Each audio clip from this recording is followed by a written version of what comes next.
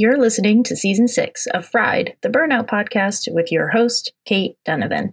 Fried exists to hashtag end burnout culture, to help listeners release any shame, blame, guilt, or judgment that you have about burning out, and to create spontaneous moments of healing through recognition of shared humanity with other people who have experienced burnout and lived to tell the tale. Fried and its associated Facebook group are free resources provided for you from our hearts.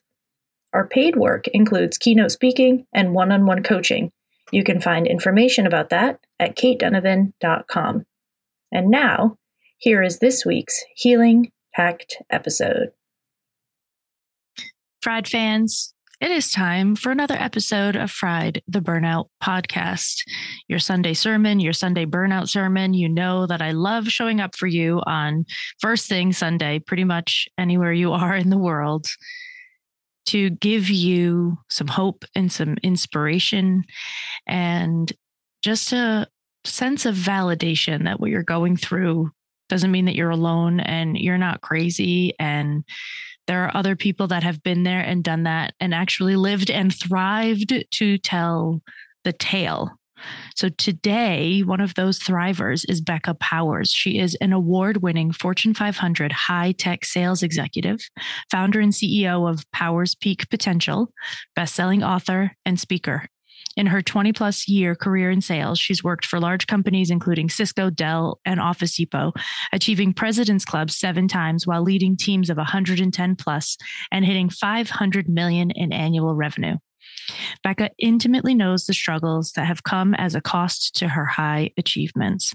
Through nearly losing it all from extreme burnout, she was forced to discover a more supportive and sustainable path to success that she now teaches to others. Becca, welcome to the show. Thank you so much for having me.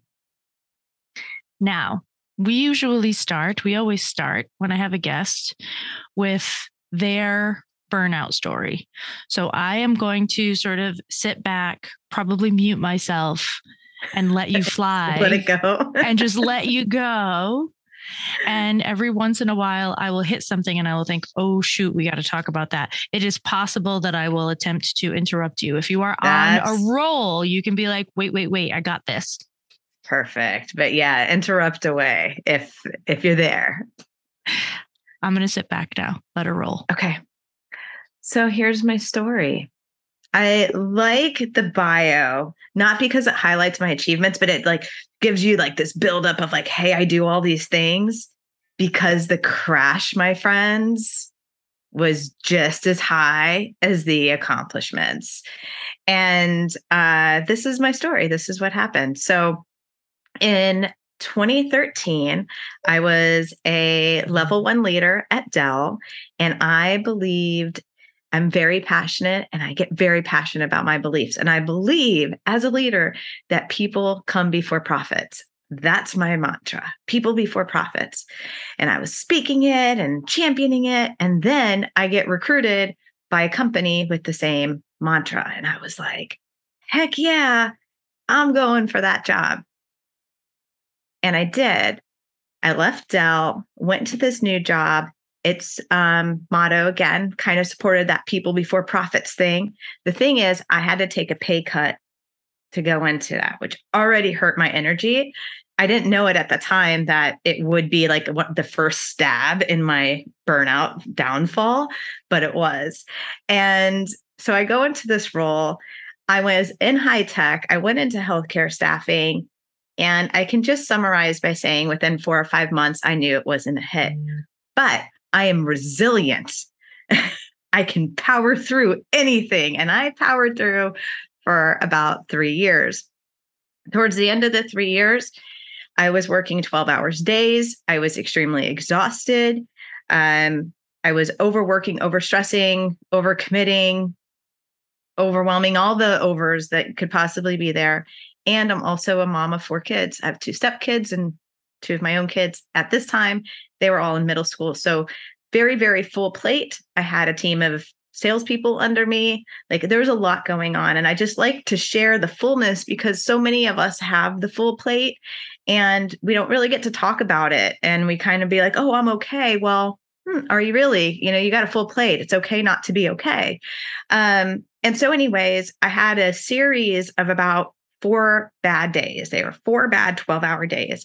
And it's not my proudest moment, Kate, but this is like what happened. I come home from work on the fourth day. I've got my purse on my shoulder. And I walk through the door and my kids like light up to see me, like eyes wide, huge smiles. Mom, let me tell you about our day. And I look at them and I'm like, can I put my fucking purse down? And I'm like, I need 5 minutes, guys. And it was one of these moments in time where like everything slowed down into slow motion. And I could see their eyes go sad. I could see them curl in shame that they even approached me. And I just remember sitting there thinking, I have no capacity for them. I have no capacity for myself. Who am I becoming? Is this the mother I wanted to be? Is this the person I want to be? Like everything I'm working for is for them. And I can't even be there to greet them when I come home from work. And it started a spiral of deep thoughts. So just to move it along, that night when I was getting ready for bed, kids are in bed. I did my best to recover from the situation. But once everything was quiet and I'm taking off my makeup for the day, all that emotion of what I had been powering through for 3 years came to like a screeching, like right up into my face. And I fell to the floor in complete exhaustion, like and fatigue and mental breakdown. Like I think it was a nervous breakdown, but I fell to my knees and I just started crying. And I was so powerless in that moment that I couldn't even stand up. And so then I just started like shouting out to God, universe, whatever you want to call it. I was like, hey, I haven't prayed to you in a long time, but I can use some help right now because I'm kind of at a low point. And in that moment, I get what I call my instant miracle. When I had left Dell, I had my VP of sales at that time was very supportive of my decision and understood like, hey, people before profit, you'll get to sit on an executive board. You'll get to do things there that you won't get to do at Dell. And he's like, Becca, you're the CEO of your life. And so when I was broken on the bathroom floor, all of a sudden I remembered that I was the CEO of my life. And it kind of made me chuckle. It was kind of like one of those really messy moments where I'm like crying and laughing and doing all sorts of things. But I remember thinking, if I'm the CEO of my life, then I'm a lot more powerful in this situation than I thought. And it gave me enough empowerment that I was able to rise up off the bathroom floor. And I say now, with full confidence that I rose off the floor a different woman than the one that went down. There's a lot to do here, folks. I want to start with, I was just a few months in and I knew it wasn't right. Yes. I bypassed my own knowledge. And it's okay. This is a tricky, nuancy situation because I don't believe that we can go through life being like, this isn't right for me, gotta go, because that can turn into an avoidant pattern, which is also unhealthy. Mm-hmm. So looking back on that situation now, how would you do it differently as the person you are today? I feel I would have checked in on myself more. So in that moment, I felt it in my gut. I felt it in my body. My neck pain started, right? And I dismissed it as, oh, I went to the gym 2 days ago. I probably hurt. Like I was just dismissal. And, with the awareness I have today, I would have at least, and I do this now in real life, I check in with myself about once a month. Like, okay, like you say, you don't want avoidant patterns, but it's just being aware, like, is what I'm doing serving me or is it sabotaging me? And sometimes we have to make decisions that have a cost to it, right? We're human, like this is gonna zap my energy. So this weekend, I want to make sure that I get a spa day in for myself, or I want to write because that gives me energy, whatever my geeky things are, right? I now know that if there's a zap, I need to fill it up. I didn't know that then. This is a huge thing that we talk about a lot on Friday, especially when we're talking about working with core values, that when you know what your values are and you can work according to them, your life gets better.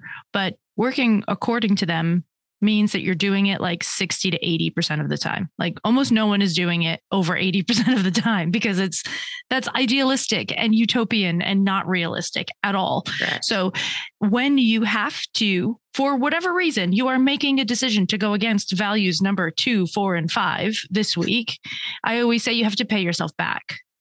Right. So you're saying like, if there's a zap, there's this thing, it's the same concept. Like if we're going to make a sacrifice and we know we're making it, I don't want to do this thing, but I'm going to, because I know it's important to my friend and I need her to understand that I'm there for her, even though this is going to cost me. For instance.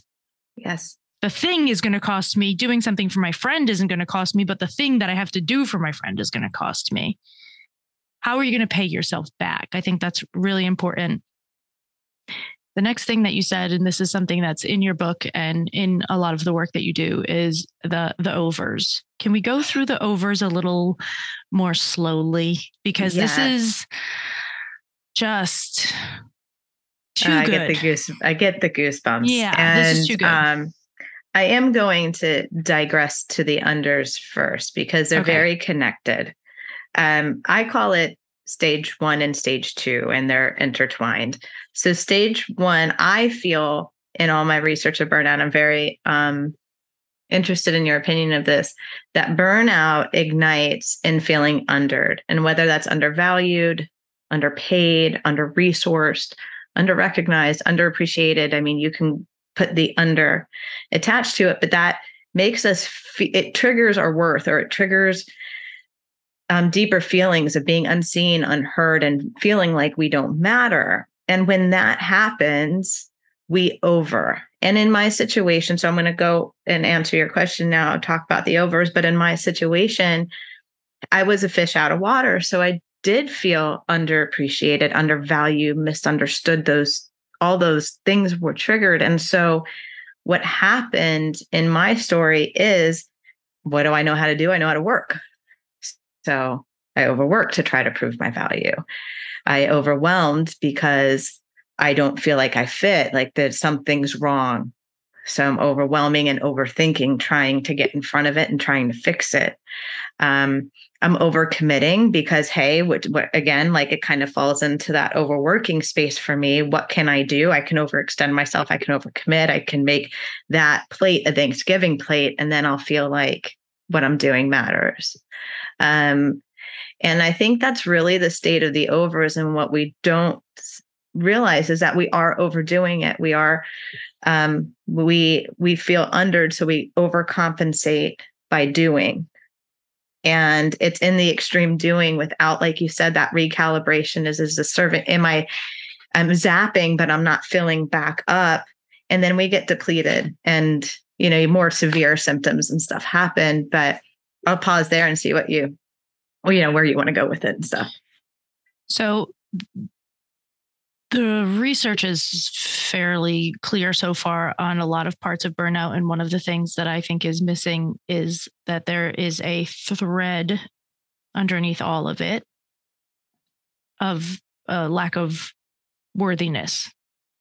Yes. Right. And so I think I agree with the unders in a big way. And it's interesting because I think the only thing that I would add to the unders, the way that you describe them, is that sometimes we are genetically and neurologically set up because of our histories or our parents' histories or their parents' histories to feel the unders, even when our actual environment isn't supporting them. So we interpret things as being the unders even when they aren't. And we interpret things when they're the unders when they are. So we get both ends of it if we have this sort of pre-set up. Because our survival, like, is like you were saying, like our survival is it becomes part of our DNA. What did it take for me to survive my environment? For me, if I go back to my childhood, my mom and dad were hippies, which were fantastic. But they were also hippies, which meant they partied a lot, played in a band, did lots of things, lots of people around. I wasn't always center stage, right? And so for me to get the attention, love, and acceptance I wanted from my parents, I had to overachieve. I had to over a lot. And so, and if I didn't over, then I felt like you were saying, like the unders, I felt underappreciated or under-recognized by them. So the two are very connected to our childhood. And so when I got into this environment and I wasn't naturally the golden child or whatever, it triggered all that stuff from my childhood. So you nailed it. It was just like that environment all over again. Set it off again. And there's an interesting rat study that, rat parents neglected rat babies. They kept them separate, and through that neglect, there was an epigenetic change on the gene that informs your stress response system, how it's supposed to function. So they didn't have a proper stress response from neglect. Wow. And so this is an epigenetic change. So, and I know that epigenetics, everybody is like, if your DNA is a keyboard or a piano and your genes are the white keys, epigenetics are like the black keys. Like they adjust things a little bit. They make small changes. And the thing about them is that they are changeable within your life. So there are studies that show that being a huge recipient of a large amount of love and support actually changes your epigenetic pattern. So this is why I'm like, please go get a coach. Yeah. Like, please sit with someone who can tell you that you're amazing for 3 months, because it's not just good for your mind. It can literally change your ability to respond to stress in the world. So I think that that's important. But the overs and the unders, the way I've talked about those things, not in that succinct way for such a long time. And when we met the first time and you were saying it, I just sat there like, this is what genius looks like. Oh, well, thank you. Like, this is exactly it. All these unders are overcompensated with by all these overs. And they don't ever get us. The overs don't ever get us what we're hoping for. Yeah. And that's the part, like I could almost tear. And that's why I know you're passionate about this work, and I am too, because I feel like getting to this deeper level is what is going to help people shift out of burnout. Like people, we're kind of joking around like burnout prevention doesn't exist. I think that if it was ever close to existing, it would be understanding the unders and overs, because anything after that, I call like stage 3, questioning belonging. Like once you're starting to consider, should I stay or should I go? Like you're already in burnout. Like you're there, you're just at varying degrees. Right. So like there's not much to prevent. We're now talking about healing and overcoming. Yeah. Yes. And that's what I think is I think that's an important part of why I think burnout prevention is sort of a misnomer. The other, I don't think it's 100% a misnomer, but there are cancer statistics that say 33% of cancers are preventable by lifestyle change. So 33% of cancers that happen in the human species right now would be prevented if people lived better. But that means that 67% of cancers would still happen, even if you did all the right things. And so I think burnout is similar in that way. Like they're taking care of yourself and going through some early therapy when you're a kid and dealing with some of these feelings of neglect or whatever happened in your world, and sort of handling yourself as you're growing up and learning new coping mechanisms and having coaches and therapists and really good friends and leaning on people and creating community. All of these things are burnout prevention factors. But I feel like the people that could have prevented their burnout, that, if it was 33% of people could prevent it they already did those things. Right. And if you didn't do those things and you're 40 and you're getting there, you can't go back and prevent it now. So why are we talking about that? Like, we have to talk about what you can do to heal. Yeah, exactly. How can you get the agency to change your direction, to change your choices? And I think that's a really, really valid point. And one of the things that I was thinking about as you were talking is like it's almost like a coming back home to yourself. Like I feel burnout is a very external response to us seeking externally what we weren't able to either give ourselves internally, or like you said, to our childhood just didn't get. Like it's not programmed in us to know that we have the innate wisdom within to give ourselves everything that we need. That's just like maybe only 10% of people come out that way. I don't even know. I'm sure there's studies, but like I don't know them, but I'm sure it's I don't know, but I don't think there's many, right? And so I think for me, even just for listeners, like a really practical tip that helped me come back to myself is really it sounds not cheesy because everyone's like mind, body, soul connection, but it was really like I put my left hand, I learned this in Kundalini yoga because I'm a Kundalini yoga teacher too. But if you put your left hand on your heart and your right hand on your gut, that's gut instinct, but your gut often knows before our brain knows. And so does our heart. So I've learned over the years to pause when I'm in a panic and put my left hand on my heart and my right hand on my gut and just feel my body. Like you'll feel a yes. Does this decision I'm about to make support me, serve me, empower me, help me, or does it sabotage me? Is that me, disempower me? And just it's simple thing has helped me. And we're talking about agency, regain the ability to make my own decisions. Yeah, I think that's massive. This episode of Fried is sponsored by our partners at Quli.ai. If you're struggling to make healthy changes in your workday that will lead to long-term well-being, I might just have the solution for you.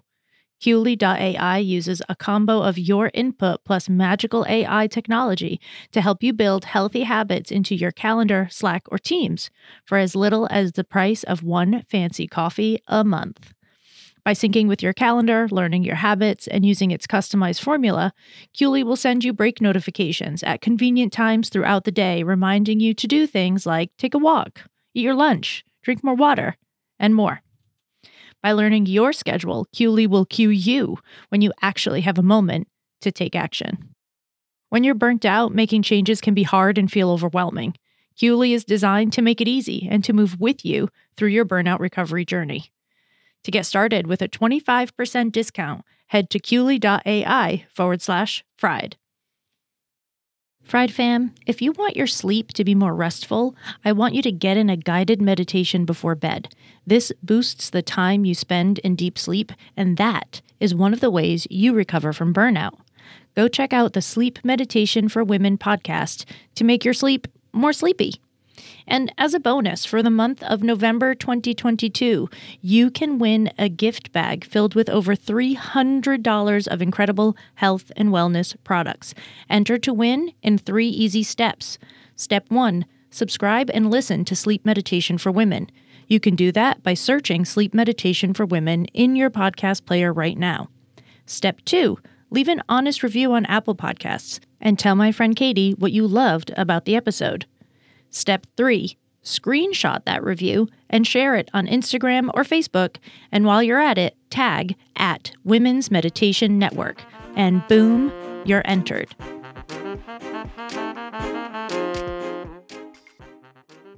I want to, and I know I can do this with you because you're open and up for things, but I want to challenge you a little bit. Yeah, let's go. Of this, we're going to go into ego slightly.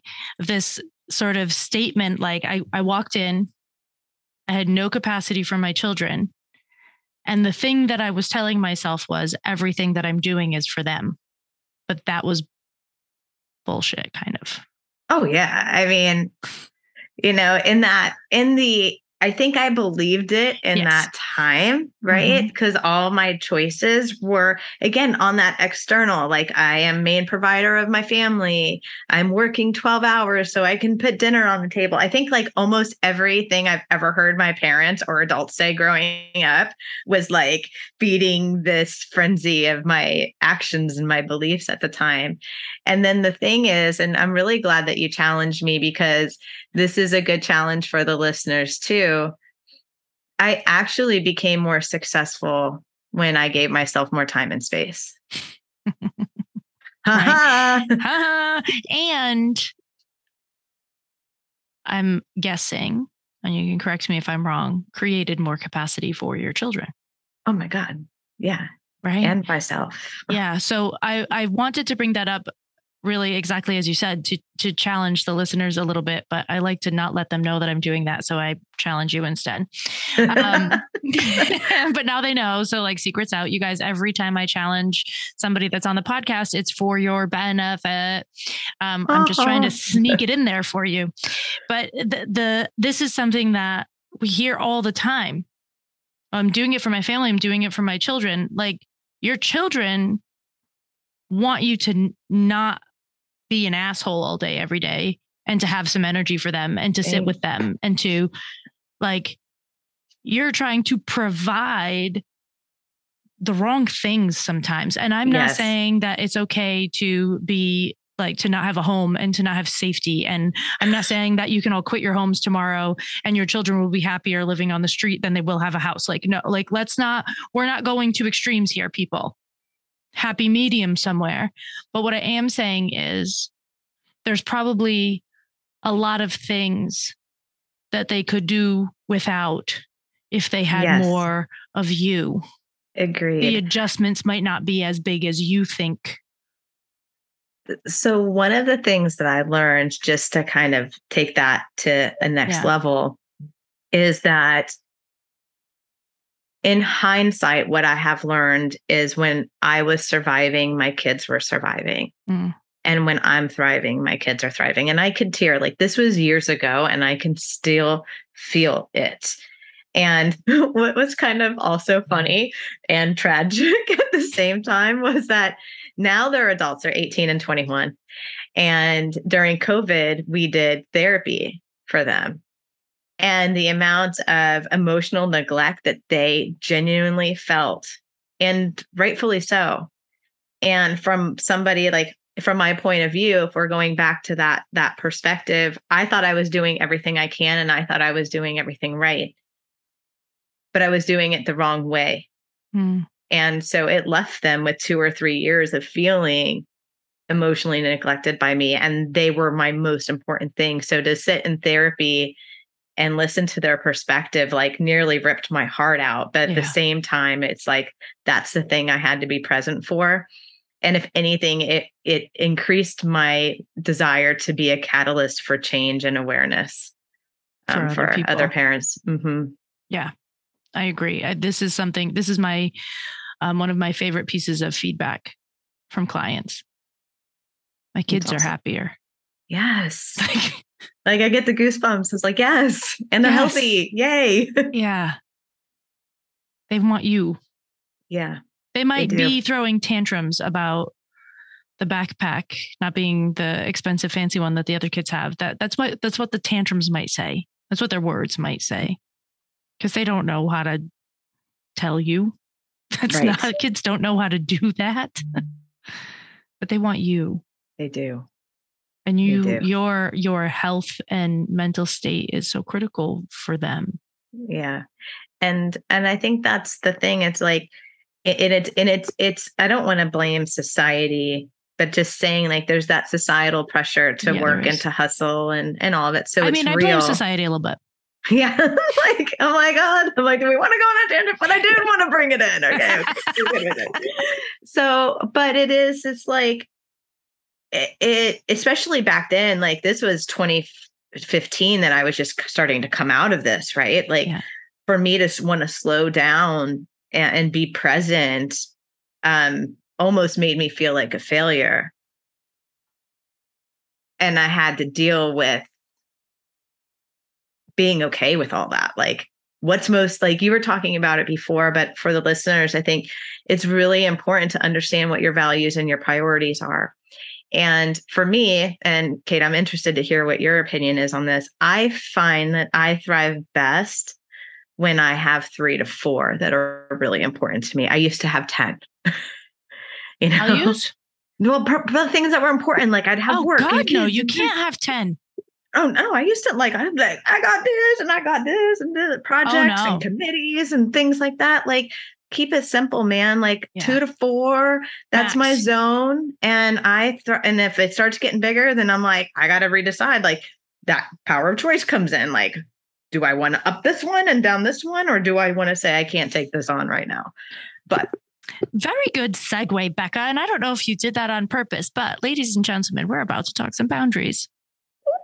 Yes, I did it, but I love those boundaries. Me too. When we spoke the first time, you said something about boundaries that I thought that I was the only one saying. I remember. And I think it's really important to have different people use different voices to say similar things, because you hit different people that have different ears and different experiences. Sure.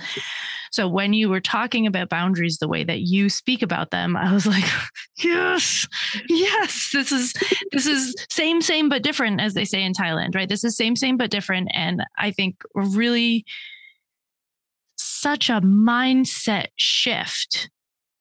So I'm going to sit back for a moment and let you dig into how you view boundaries and how they can be better used, because you were just saying, like, if I need to reevaluate this list, how do I need to say, like, I can't take that thing on right now. I have no capacity for this thing over here.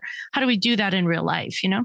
And how I came on, I mean, so I was going to say how I came on to healthy boundaries that are in a way that feel good. It's kind of like, I was like, it's boundaries with a pleasant surprise, which listeners are probably like, what is going on right now? That happened on accident. But then, like, once I started studying shadow beliefs and all the trauma awareness and all that stuff, I was like, oh, okay, this makes sense of why it happened like that. But so I'll just continue my story. So I rose off the bathroom floor. I didn't know what the heck I was going to do. I didn't know. All I knew was I was empowered and I was not going to let myself or my kids hit the bathroom floor again. That's all I knew. So, like, the next day I go into work and now I'm faced with, like, real life. Like, I have to act different if I want different results, period.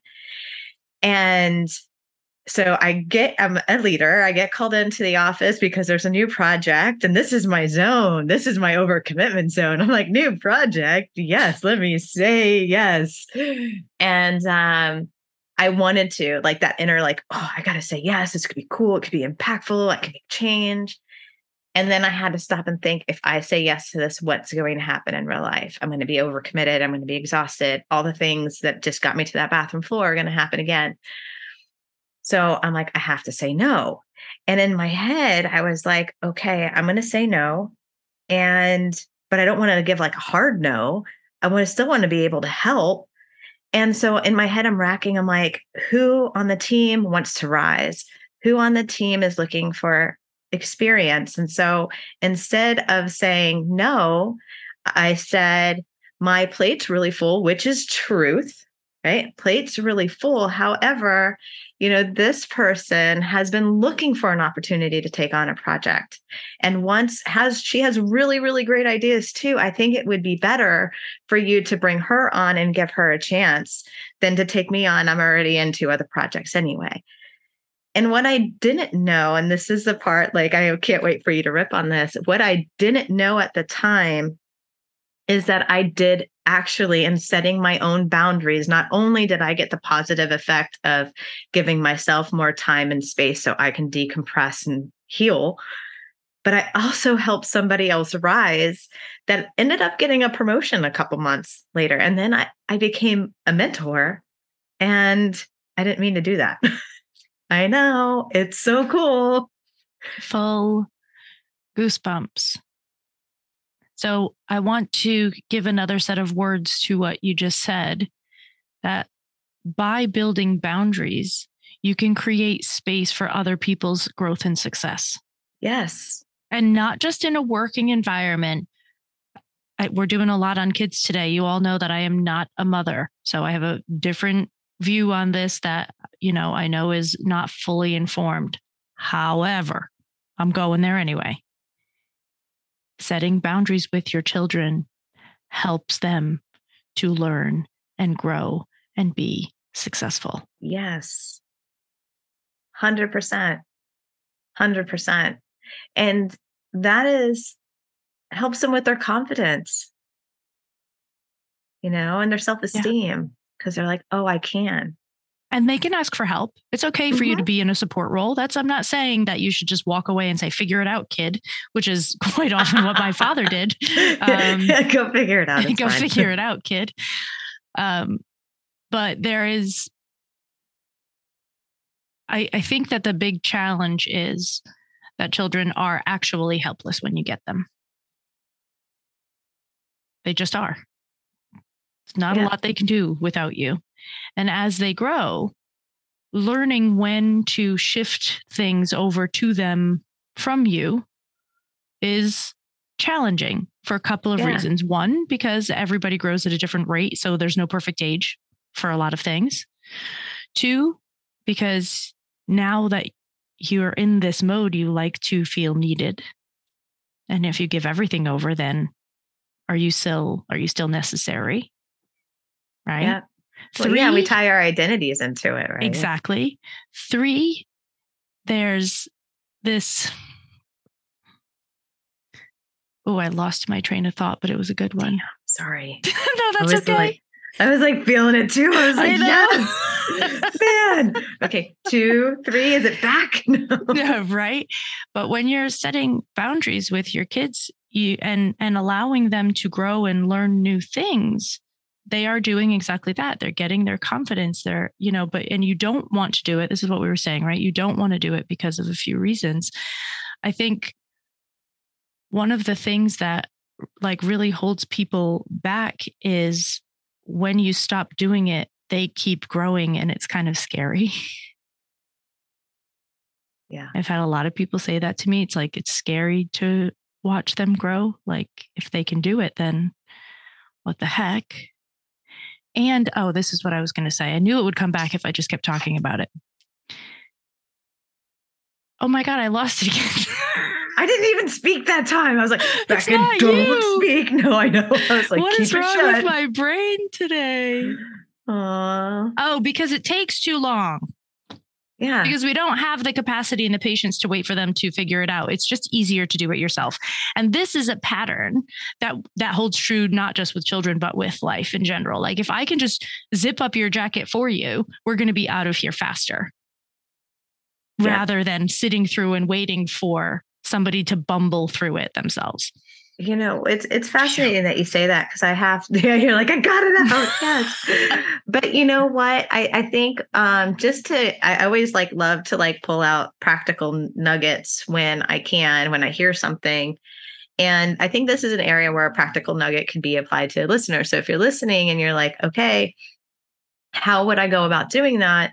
If I'm bringing back the frame of reference of hey, you're the CEO of your life, I'm the CEO of your life. It's like, what is your role? And are the actions and responsibilities that you're doing support the role that you have and want in your life, whether it's at work or at home?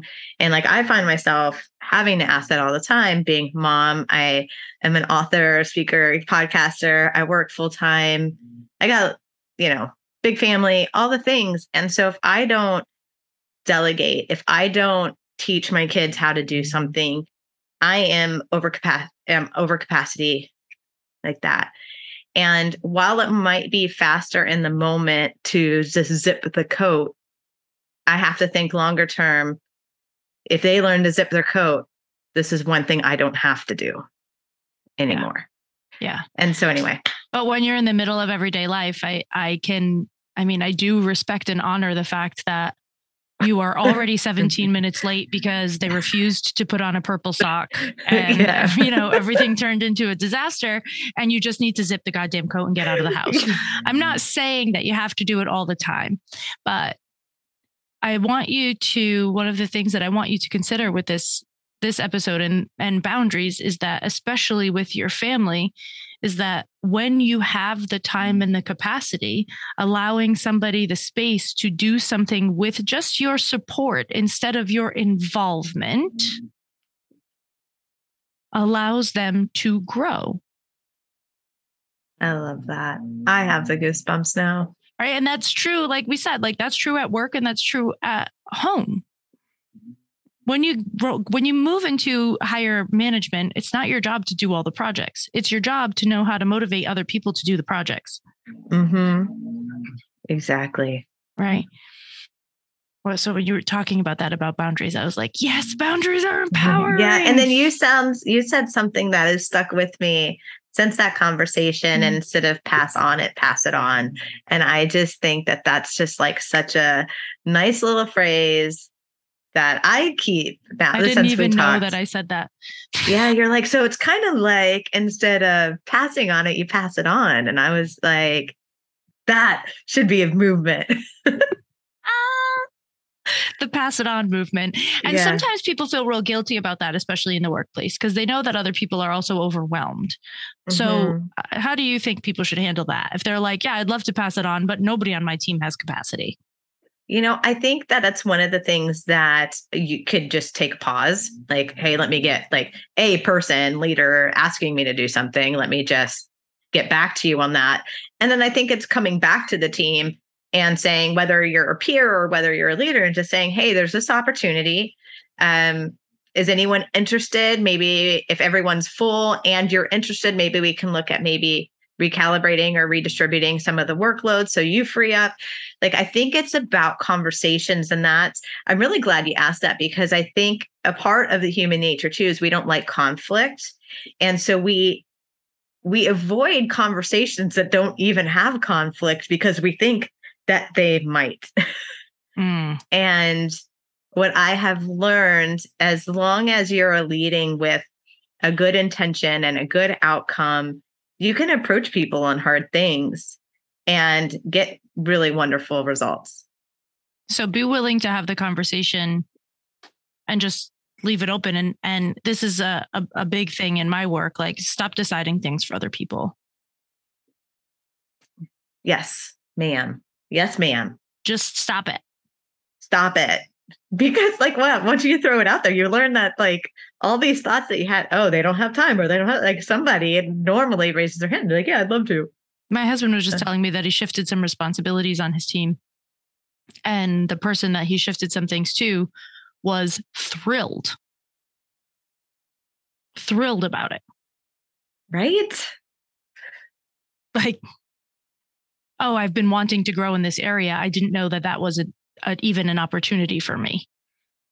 Yeah. And when we make that decision on somebody else, we're not allowing them, like, in the spirit of the conversation of growth, we're not giving them the opportunity to do that. Yeah. And this is something I've said on the podcast before. As a speaker, I mean, we know that you will get offered literally negative amounts of money. People will ask you to pay them to speak on their stage, and you could get, very, very many multiples of thousands of dollars. There's this massive range for speaking. And when you start off at the lower end and you build your way up over time. Right. And I realized, and when I always go back to resentment turns into boundaries, because I started getting proposals when I was making much, much more money. I started getting, all of a sudden I had this rush of proposals that they were like, either we need you to speak for free or we'll give you an honorarium of like $200. And I was like, I can't do that. And because I noticed that I was resentful, I said, oh, there's a boundary missing here. What do I need to do? And the thing that I did in that situation was write to my Facebook group, because there are other burnout professionals in there, the Facebook group that's attached to the podcast. And I said, hey, is anybody interested in doing low bono or pro bono speaking work? If you're just in the beginning and you're trying to get out there, these are people that are willing to give you $250 to practice. So maybe somebody wants to practice. 6 or 7 people sent me all of their information. Some of them didn't know they didn't have speaker sheets because they didn't know speaker sheets were a thing because they were just starting. So I said, hey, in order for me to send out your information, I need you to have a one sheet. Here's what a one sheet is. Go on Canva and make one, please. Right. So now I'm helping people get to where they want to go. I'm helping the event planner find a speaker. And I don't have to do this event for $250 that I would be mad about. That is such a beautiful example because like I am putting myself in the shoes of the person that's receiving that, and that could turn into a business for them. That could turn into increased mood and confidence at home. Like that's such a wonderful example of another way that you can go about doing that. So that wasn't good for you, but great for somebody else. Yeah. Well, and good for me too, because now this person that's trying to move into a speaking world remembers me because I helped them. Yes. And this person that was trying to book an event remembers me because I helped them.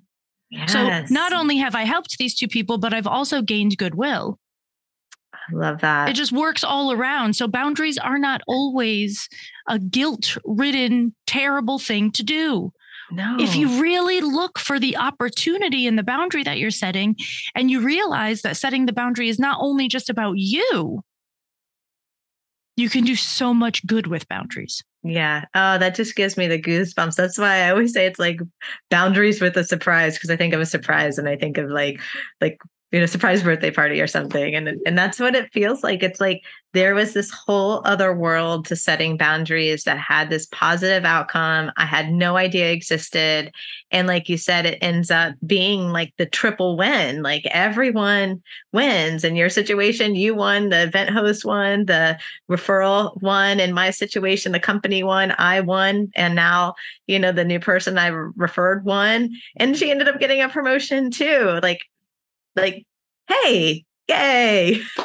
Sometimes saying no is best for everybody. That's like a mic drop moment. Can you say that one more time? Sometimes saying no is best for everybody. I just wanted to feel that with my eyes closed. I was like, yes, that's so good. Becca, I adore you. Yeah. And I'm so glad that we did this. We are coming towards the end. So what I would love for you to do would be to let people know where to find you, how to contact you, and then if there is another thing that you're feeling called to drop it. Okay. So you can follow me. I keep my handles all the same to make it easy. LinkedIn, Instagram, Facebook, whichever one you like. It's at Becca Powers 1313. The website is beccapowers.com. If you /burnout, there's a little quiz in there that you can take and rate yourself. But a little thing that I'd like to share to close it up is, it's going to touch back in the beginning of the conversation. You're worth it. I just want to go back to worthiness. And I think that is really tied to burnout. You are worth prioritizing yourself and your well-being. And that's it. You're worth it. And your whole life will thrive when you thrive. Amen. Fried fam, we are wrapping up another episode where Becca and I both may have cried a little bit. But if you've listened to Fried in the past, you know that I cry on like every other episode. So this is nothing. This is nothing new. I am so lucky to have been a part of creating this thing that can serve so many of you. Fried is now reaching, by the time this episode comes out, I'm sure it will be more, but Fried is now reaching nearly 20,000 people a month. You guys, 20,000 people a month who need to know, you need to know this can change. Healing is possible, and you are worth it. We love you, Fried fam. Until next time.